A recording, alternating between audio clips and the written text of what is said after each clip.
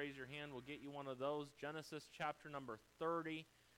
And we are going to be talking about one of my favorite people in the Bible. Does anybody know my favorite person in the Bible? Good answer. He is my favorite by far. I'm very biased. Jesus is by far my favorite. Hands down. And no brainer, exactly. And so I wanted to, we were getting ready to go into a fall series for Wednesday nights, and I was debating where to go. And I thought for the kids in the room, I thought that, because there's a lot of kids in here on Wednesday nights, and I think that's an awesome thing to have kids sit in church because you get to see that church doesn't have to always just be fun and games, and I am all for the fun and games. And parents, aren't you glad for the junior churches and the Sunday school classes, the kids clubs, because your kids get to learn the Word of God and be excited about it? I think that's wonderful. If they sat in here with us all the time, they wouldn't be too happy all the time. But I also think it's very important at a young age that kids learn to sit in church and hear the Word of God being taught and preached and learn it at a young age, so that way they're ready for it as they get older. Because you let them have fun as a kid, and then in junior high and high school, all fun, and then you throw them into the adult service, and they're like, where's the fun? Where's the snacks? Where's the all that good stuff? Like, pastor's boring. I'm not that boring. I can be at times, but not all the time. So I wanted to give a series that I thought could be a help to them. So kids in the room, I'm going to do my best to bring things down to your level on some of this. And I'm going to do my best to bring it up to the level for all the adults in the room and to give everyone something before the Bible study is over tonight. And so school just got started. Today's been crazy. I had elementary chapel, junior high and high school chapel, youth group after that, after school, and then I had a meeting with some teachers, and then now tonight. I feel like I've been more busy than a normal Sunday. We're going to start our series tonight on Joseph, and we're going to look tonight at Genesis chapter 30, verse number 22, and tonight I'm just going to give you the background story. Some of you might think, hey, Pastor, my family's pretty messed up. You've seen nothing yet, okay? We're going to talk about a messed up family tonight. And so Genesis 30, verse number 22, and God remembered Rachel, and God hearkened to her and opened her womb. And she conceived and bare a son, and said, God hath taken away my reproach. And she called his name Joseph, and said, the Lord shall add to me another son. Let me give you one of the little helpful hints that come in the Word of God. A lot of times, like Bible names, the name Joseph right here, you can see the meaning of the word Joseph, his name, by the words that come right after it. There's a deep there's the meaning's right there. So the name Joseph, do you see it says there? And she called his name Joseph and said, the Lord shall add to me another son. The name Joseph means Jehovah shall add, or has added. It's literally what his name means. And so tonight we're going to look at these things and just see the beginning of Joseph tonight. Father, bless the next few minutes that we have. We love you. We thank you for your love for us. I pray you'd bless this time that we have. In Jesus' name I pray. Amen. The Bible is filled with lots of different people. Lots of different people and a lot of people that made a lot of mistakes. You see that throughout Scripture. We know that Noah got drunk. Abraham, Isaac, and Jacob all lied to try and save themselves. Moses committed murder. David was guilty of adultery. Solomon was an idolater, if you want to call him that, and there was probably some other things. Peter cursed and he lied. John the Baptist doubted Jesus. And he's one of the greats. The list could go on and on. And yet, one thing we don't see a lot of in the story of Joseph, we do not see a lot of wrong done on his part.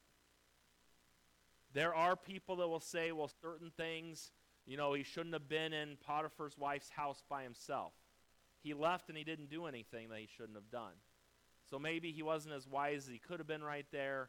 Or some say he shouldn't have been tattletaling on his brothers. Well, it was his job to tell his dad what was going on, right? So was he really wrong there? Some say, well, maybe he shouldn't have told his dreams. You got to go pretty far out there to really pinpoint terrible things on Joseph. I'll just put it out there like that tonight. But when we look at this, did you realize he receives the same number of chapters in the Bible as Abraham does? Abraham is the patriarch, right? You think of Abraham, you think of Israel and so many things. But something that's very interesting as we look and we think about that, though they have the same amount of chapters, Joseph has 25% more verses about him than there are about Abraham. Joseph's talked about quite a bit. Joseph lived 110 years, quite a long time. He was not the firstborn son, he was the 11th born son, which is a crazy thought there as well. And you think about this, though he's mentioned so much in the Old Testament, he's only mentioned 4 times in the New Testament. For sake of time, I'm not going to show you those verses, but in your notes there, you have the verses where he is mentioned 4 times.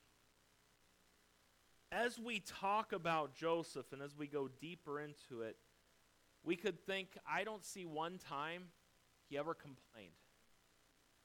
And maybe the Bible just doesn't show us that, and maybe in a prison cell he did complain just a little bit, or in a pit. But the Bible doesn't show me anywhere that Joseph complained. It doesn't show me that he ever compromised.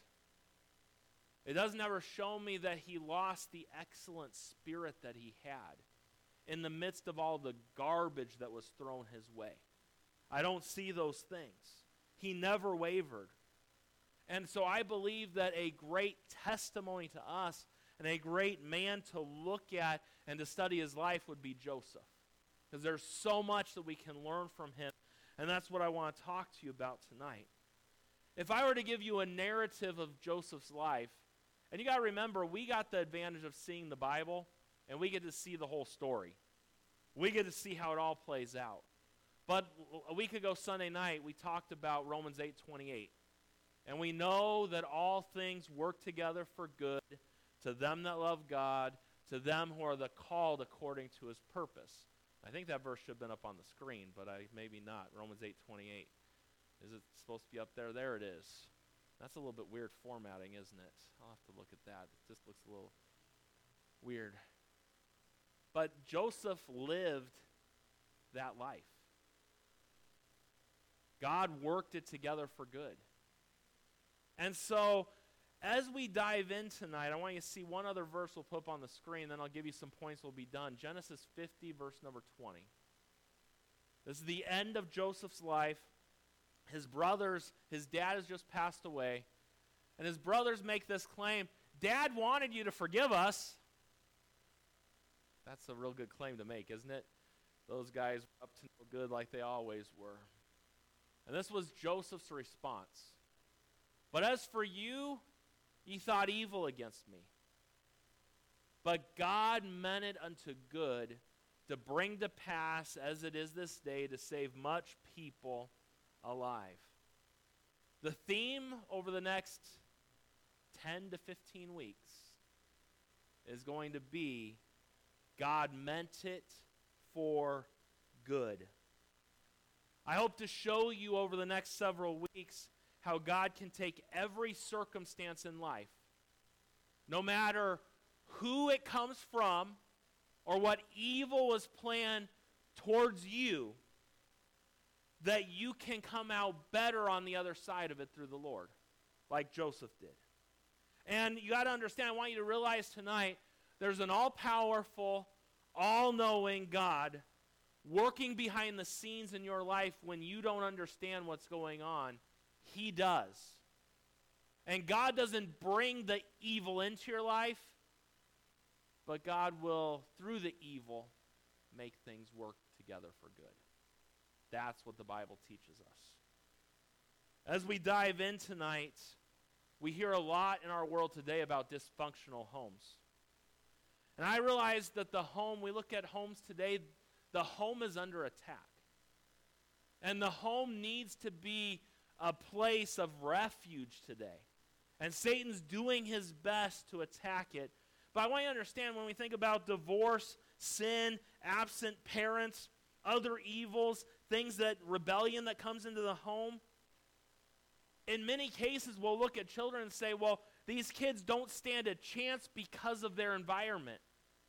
Because this has happened or because of these things. I want you to understand tonight, you don't have to be a victim of your environment. Joseph was not a victim of his environment. Joseph did what was right in spite of his environment, in spite of all the evil that his brothers had done. You know, we're told in this world we're a byproduct of our environment. That is not true. It does not have to be true. We're told that our background shapes our lives to such a degree that how we're raised will determine how we will live. And certain things, you might have certain likes and dislikes, and there might be certain things about you that you get from growing up in the home you grew up in. But at the end of the day, everyone has to make a choice for themselves. And that choice is what it comes down to. Joseph takes that thought of you are your environment and blows it out of the water. You see, before Joseph was thrown into a pit, before he served as a slave in Potiphar's house, before he sat in prison, and before he stood as before Pharaoh as prime minister of Egypt, Joseph spent his younger years, his formative years, in a home that was marked by sin, sadness, strife, and struggles. Yet Joseph became one of the greatest men that were penned about in the Word of God. Talk about number one tonight. We see the miracle of Joseph's birth. The miracle of Joseph's birth. Now I'm going to give you a lot of background to the story tonight. And in all honesty, you ever read a book and you're like, there is no way that's true? Or you watch a movie and you're like, that's all made up. There is no way that literally happened. When we look and we think about some of the things that led to Joseph being born, you might say, there's no way, but the Bible says it. And the Bible's always right. So when we think about this and the miracle of Joseph's birth, we see letter A, the testimony of his birth. The testimony of his birth. You say, oh, what's that testimony? Joseph was born into a family that had controversy from the very beginning. Now, listen up here, okay? Jacob fell in love with his cousin, a girl named Rachel. They did things a little bit differently in those days, okay? And I don't suggest you do that today. This happened here. He agreed to work for his uncle Laban for 7 years to marry Rachel. The agreement was made. Jacob's going to get married. Somehow, somewhere in between here, Laban decides Rachel's older sister, Leah, needs to get married first before Rachel does. And somehow he snuck Leah as the bride. Maybe, in my mind, how does it happen? Was the veil so thick you just couldn't see a thing? Was it midnight when they got married and there were no candles lit? And then could you just imagine Jacob waking up the next morning thinking he married Rachel and he married the older sister? What a thought right there.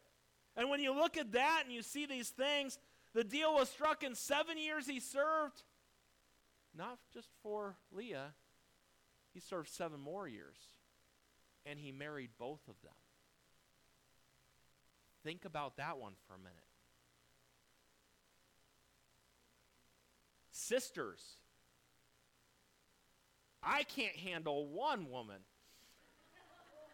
Imagine 2, and at that, rival sisters. Think about that for a minute.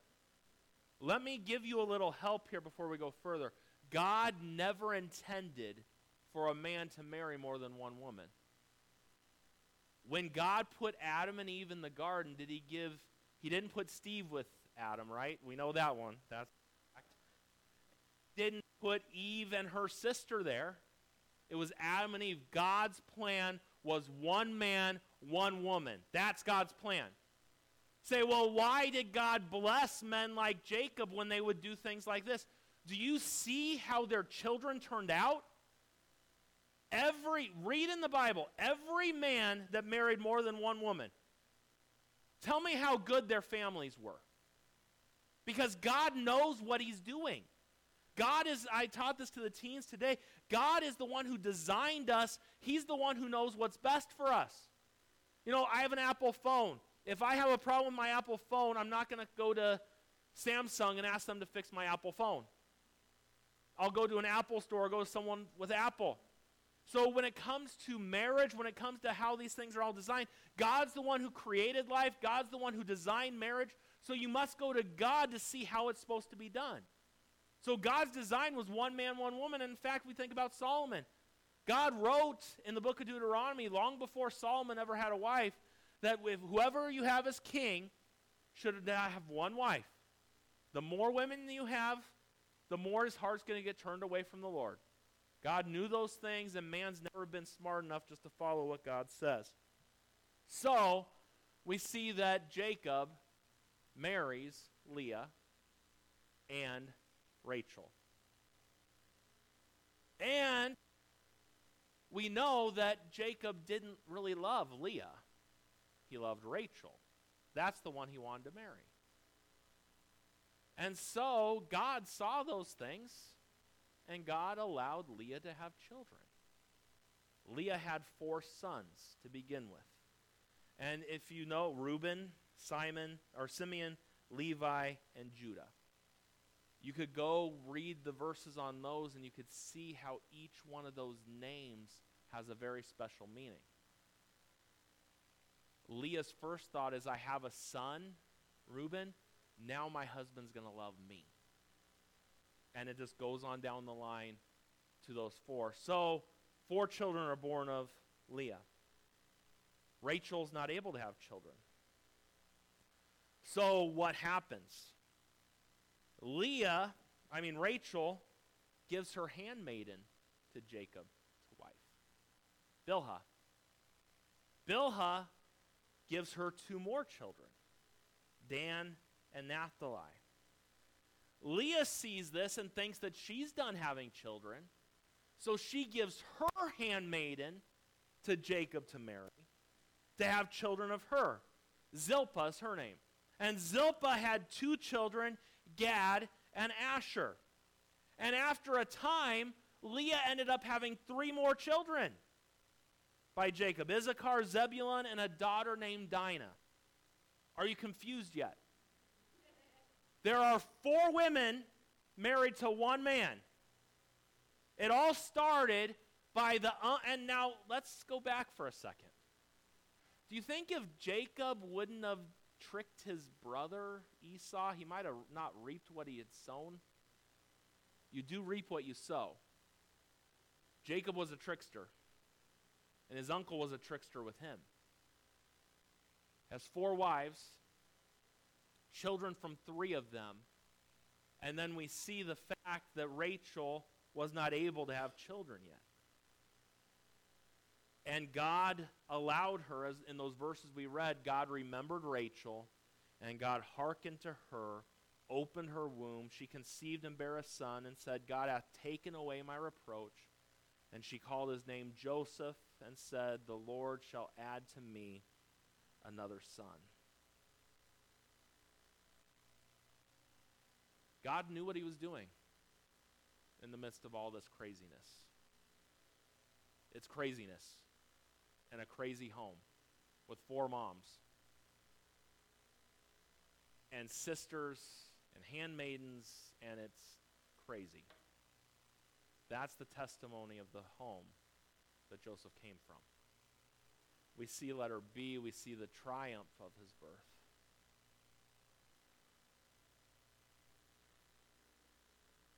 The triumph of his birth. Jacob was proud of all of his children, his sons. He was probably pleased to have a little girl. Something special about having a girl. But still there was something missing in his life, because the woman who he loved wasn't able to give him any children yet. And so God heard her prayers, opened up her womb, and Joseph was born. And we think about the joy that came into that home at that moment. But that joy also led to some jealousy from other brothers, which we'll talk about later on.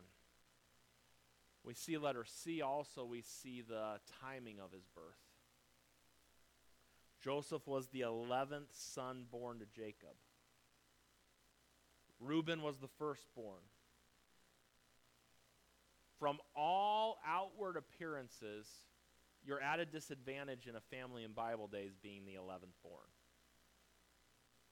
The number one son is who you wanted to be, not the 11th born son. From a human perspective, he was one of the lowest men on the totem pole. He was going to be picked on. He was the young guy. The timing from a human perspective was not great timing. But God knew the right time for Joseph to be born into his family.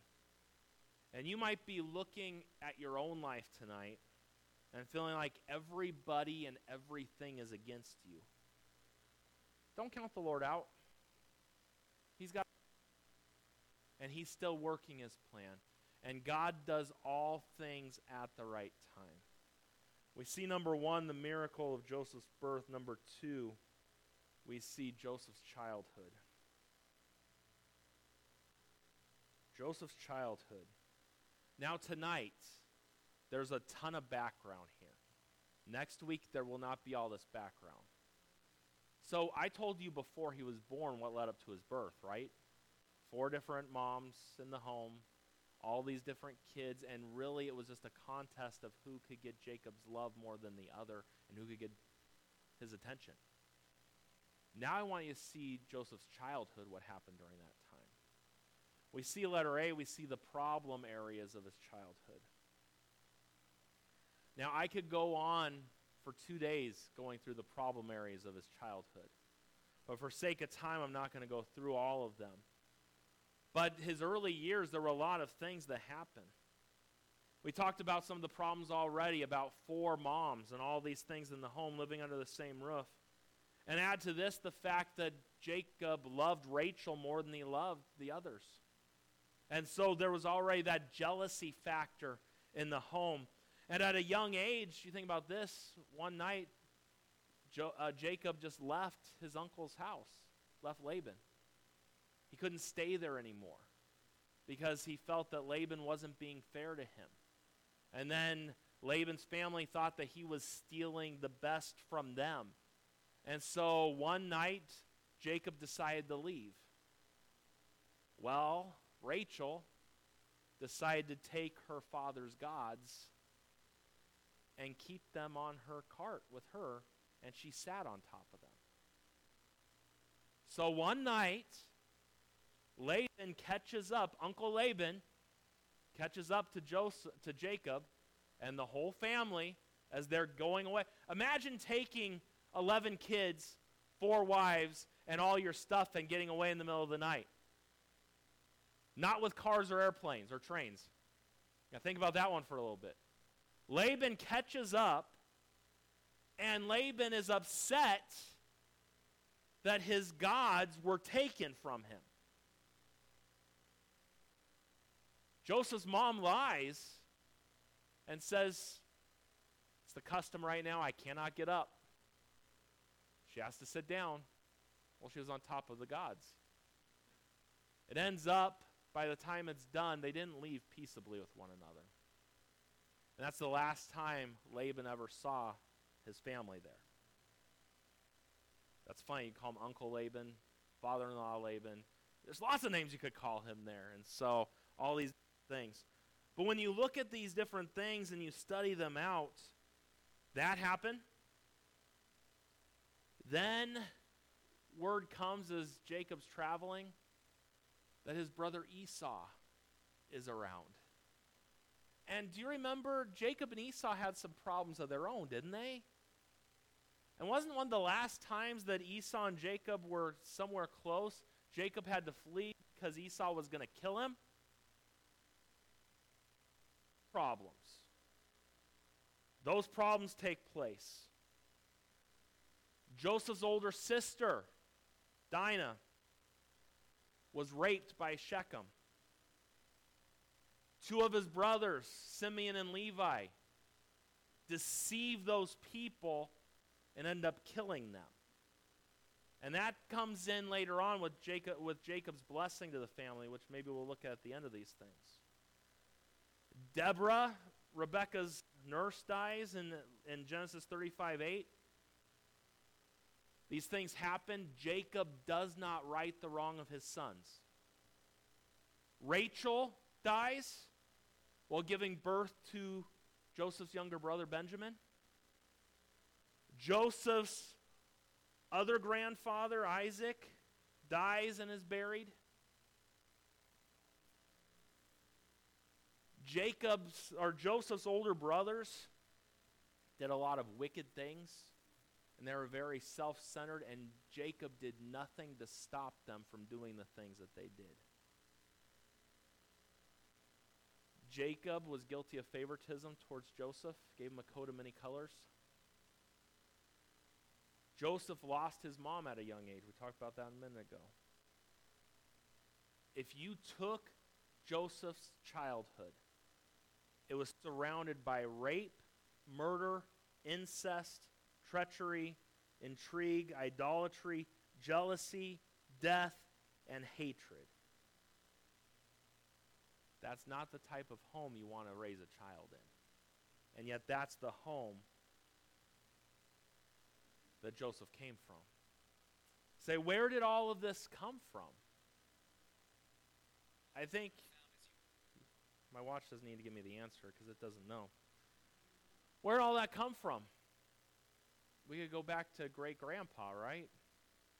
And his lying about his own wife. And the handmaiden they took out of Egypt. A lot of times sins are passed generation to generation to generation. We could spend a lot of time on that. I just want to give you a few blanks that are there. If you think about this, if you want to build a dysfunctional home, here's some things you can do to build a dysfunctional home. Are you ready? Number one, be less than truthful with one another. You want a dysfunctional home? Don't tell the truth. Be deceitful with one another. You want to have a bad home? I'm giving you the ways to do it right now. Here's another one, number two. Be jealous of other family members. You want a bad, dysfunctional home? Be jealous of other family members.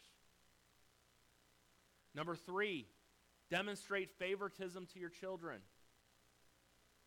That should never happen. You should love all your children the same. Here's another one. You want to have dysfunction in your home? Try to help God accomplish His will in your home.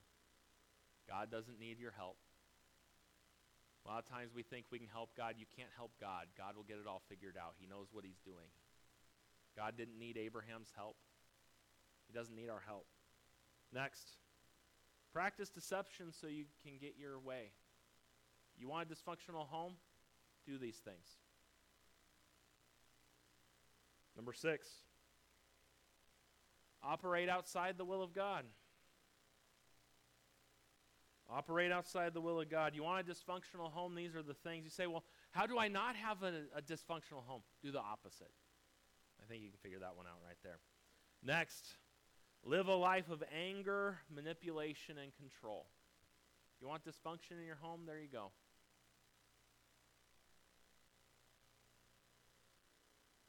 And basically what it comes down to is sin is always the root cause of dysfunction in the home. Sin always is. Did I give you enough negatives about his childhood? Was there quite a few negatives there? I didn't even tell you that his oldest brother ended up sleeping with the handmaiden, one of Jacob's handmaidens too. And all that happened there. And I could go further down the list. There's lots of things. This family was very messed up. Very sinful. And when you go away from doing things God's way, you open up the door to these things. But I want to give you, there are some positive things that happen. So letter B, the positive areas of his childhood. And like I said tonight it's a lot of storytelling about a lot of different things. We're almost done. Next week it'll be a lot more basic, few verses, traditionally like how we do it. But some of the positive things that happen, one of them was the night that Jacob sent his family ahead and he stayed behind to pray before meeting with Esau. And Jacob encountered God that night, and God changed his life forever. You can write down these verses and look at them later if you want. Genesis 32, verse 24 through 32. When Jacob catches up to his family later on, he's got a limp that would never leave him the rest of his life. At the moment he met God, God changed things in his life. He prayed a prayer to God, and I don't have time to go through all of it, but he prayed a prayer to God pretty early in his life, Jacob did. And he said, God, if you're with me, then you can be my God. And if you bless me, and if you take care of me, then I'll let you be my God. That's how he worded it. He got to meet God, and God set him straight on some things. And the night he left God and got to know God, his life was changed forever. He had a limp forever, and God changed his name. The name Jacob means trickster, deceiver, heel grabber. Remember, he grabbed the heel of Esau on the way out. That's where the name comes from. And his name was changed to Israel, a prince with God. Jacob had a new name. Did Jacob still do some of the old? Of course he did. How many of us still do some of the old man things, being a new man in the Lord? We look at these things. We also think about the fact that God called Jacob back to Bethel, and Jacob got his family to worship God right again in Genesis chapter 35. And so we see there are some positive things that take place. But I want you to understand something. Just because there was so much negative there doesn't mean that Joseph couldn't turn. But also, parents, let me put a little plug in here for you tonight to be a good example for your kids in your home. Teach them the Word of God. Live out what you teach your children. You are the best testimony of God for them in your home. And that's so important. We see that's something that was missing in the life of Joseph here. And as we close out tonight, the message we get, number 3, the message from Joseph's battles. Man, before he was born, the craziness in his home, the craziness of his younger years, what's the message that we can get out of these? What's the application? What can we take home tonight and move forward with? Letter A, there's a message of hope. If the early years of Joseph's life teach us anything, it teaches us that your childhood does not have to ruin you. On the same note, church, your past should never be allowed to define you. You move forward. Just because you came up rough doesn't mean you have to live that way now. Just because you were raised with harsh words in your home doesn't mean that you have to use those same words and display that same temper today. You can overcome your past with God's help. To look at how you act and say, well, that's just how I was raised, is a cop-out. Well, my mother was ill-mannered and my dad was like this, or my parents were negative, so I can't help it. A bad temper runs in my family, so it's just something. Alcohol abuse runs in my family, all these different things. Yeah, I want you to understand something. No, you can choose to be different today. You don't have to do those things. Hey, Joseph didn't have to be like Dad. Joseph didn't have to be like his grandpa. Joseph didn't have to be like his brothers. Joseph made his decisions for his life. And hey, tonight, you don't have to say, well, my future's doomed because look at these things. No, it's not. And I know, parents, we look today at our world and we say, this world's getting worse and worse, and it's getting worse and worse to raise kids. Kids can still turn out for God in 2021 like any other day. You tell me the world wasn't crazy back here for Joseph? His world's more crazy than my world's ever been. There's a message of hope. With God, you can turn out. Things can turn out all right. To blame your actions on people in your past is nothing more than someone not willing to get right with God and move forward. God will change you if you let him. The problem is most of us don't want him to change us, and we don't change. God can change you, but if you don't want to change, he won't change you. There's a message of hope. There's a message, let her be, for the home. If there's a takeaway from the home of Joseph, it's the truth that our homes need to be sanctuaries for godliness.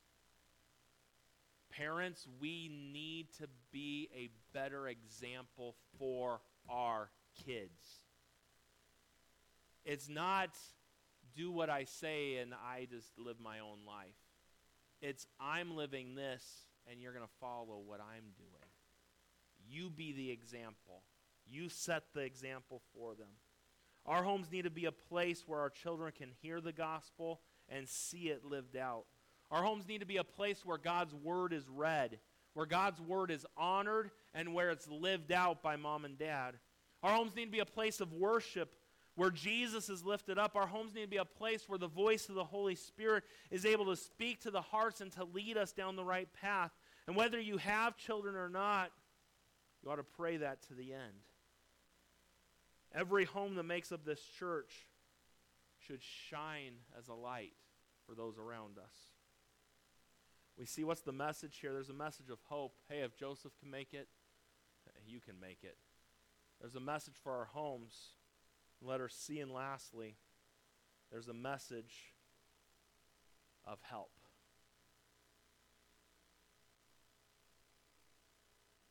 When I take a step back and I look at Joseph and all the problems that plagued those early years of his life, there's a great blessing I can take away with me. I'm grateful that God could take a young man's life, in the midst of all this craziness, and he could refine it, shape it, and purify it, and make something for his glory out of him. Looking at Joseph from the outside, considering all the problems, the dysfunction of his home, all these things, it would have been easy to write Joseph off and say he could never do anything. Look at the home he comes from. It gives me hope and help as a parent, because I'm far from perfect as a parent. And if God could take a messed up home like that and get a Joseph out of that home, I think God could do something in a home with a messed up parent like me with my kids. It gives me hope as a pastor. I see children that grow up and it seems like the deck is stacked against them. It's a comfort to know that God can work in their lives and make it all okay. You don't have to have a dad to make it in life. With God, you can make it. You don't have to have all the money in the world. With God, you can make it. Life doesn't have to be perfect. But with God, you can make it through. When we look at the Bible, and we think about all the people that God used, he used the most unlikely people all the time. Who do you think he would have chosen to be the apostle to the Gentiles? It wouldn't be the guy that's killing all the Christians, would it? It was Paul. That's the guy he used. The boy that was the man after God's own heart, David. No one would have picked David to be the guy. Yet God used him. And God saw the 11th in line, Joseph, and had big plans for this young man. We're going to look over the next several weeks how there was dreams given and he had big plans and big goals. God accomplished it all, but not the way Joseph would have thought. And there's some of you in this room tonight, you look at your life and where you're at today, and you're like, I never thought I would be where I'm at today. God knows it. God sees it, and God's right there. He'll get you through right where you're supposed to be. You're going to be just fine. Trust him in the process. He will get you where you need to be. He's a good God. He loves you, and all things work together for good.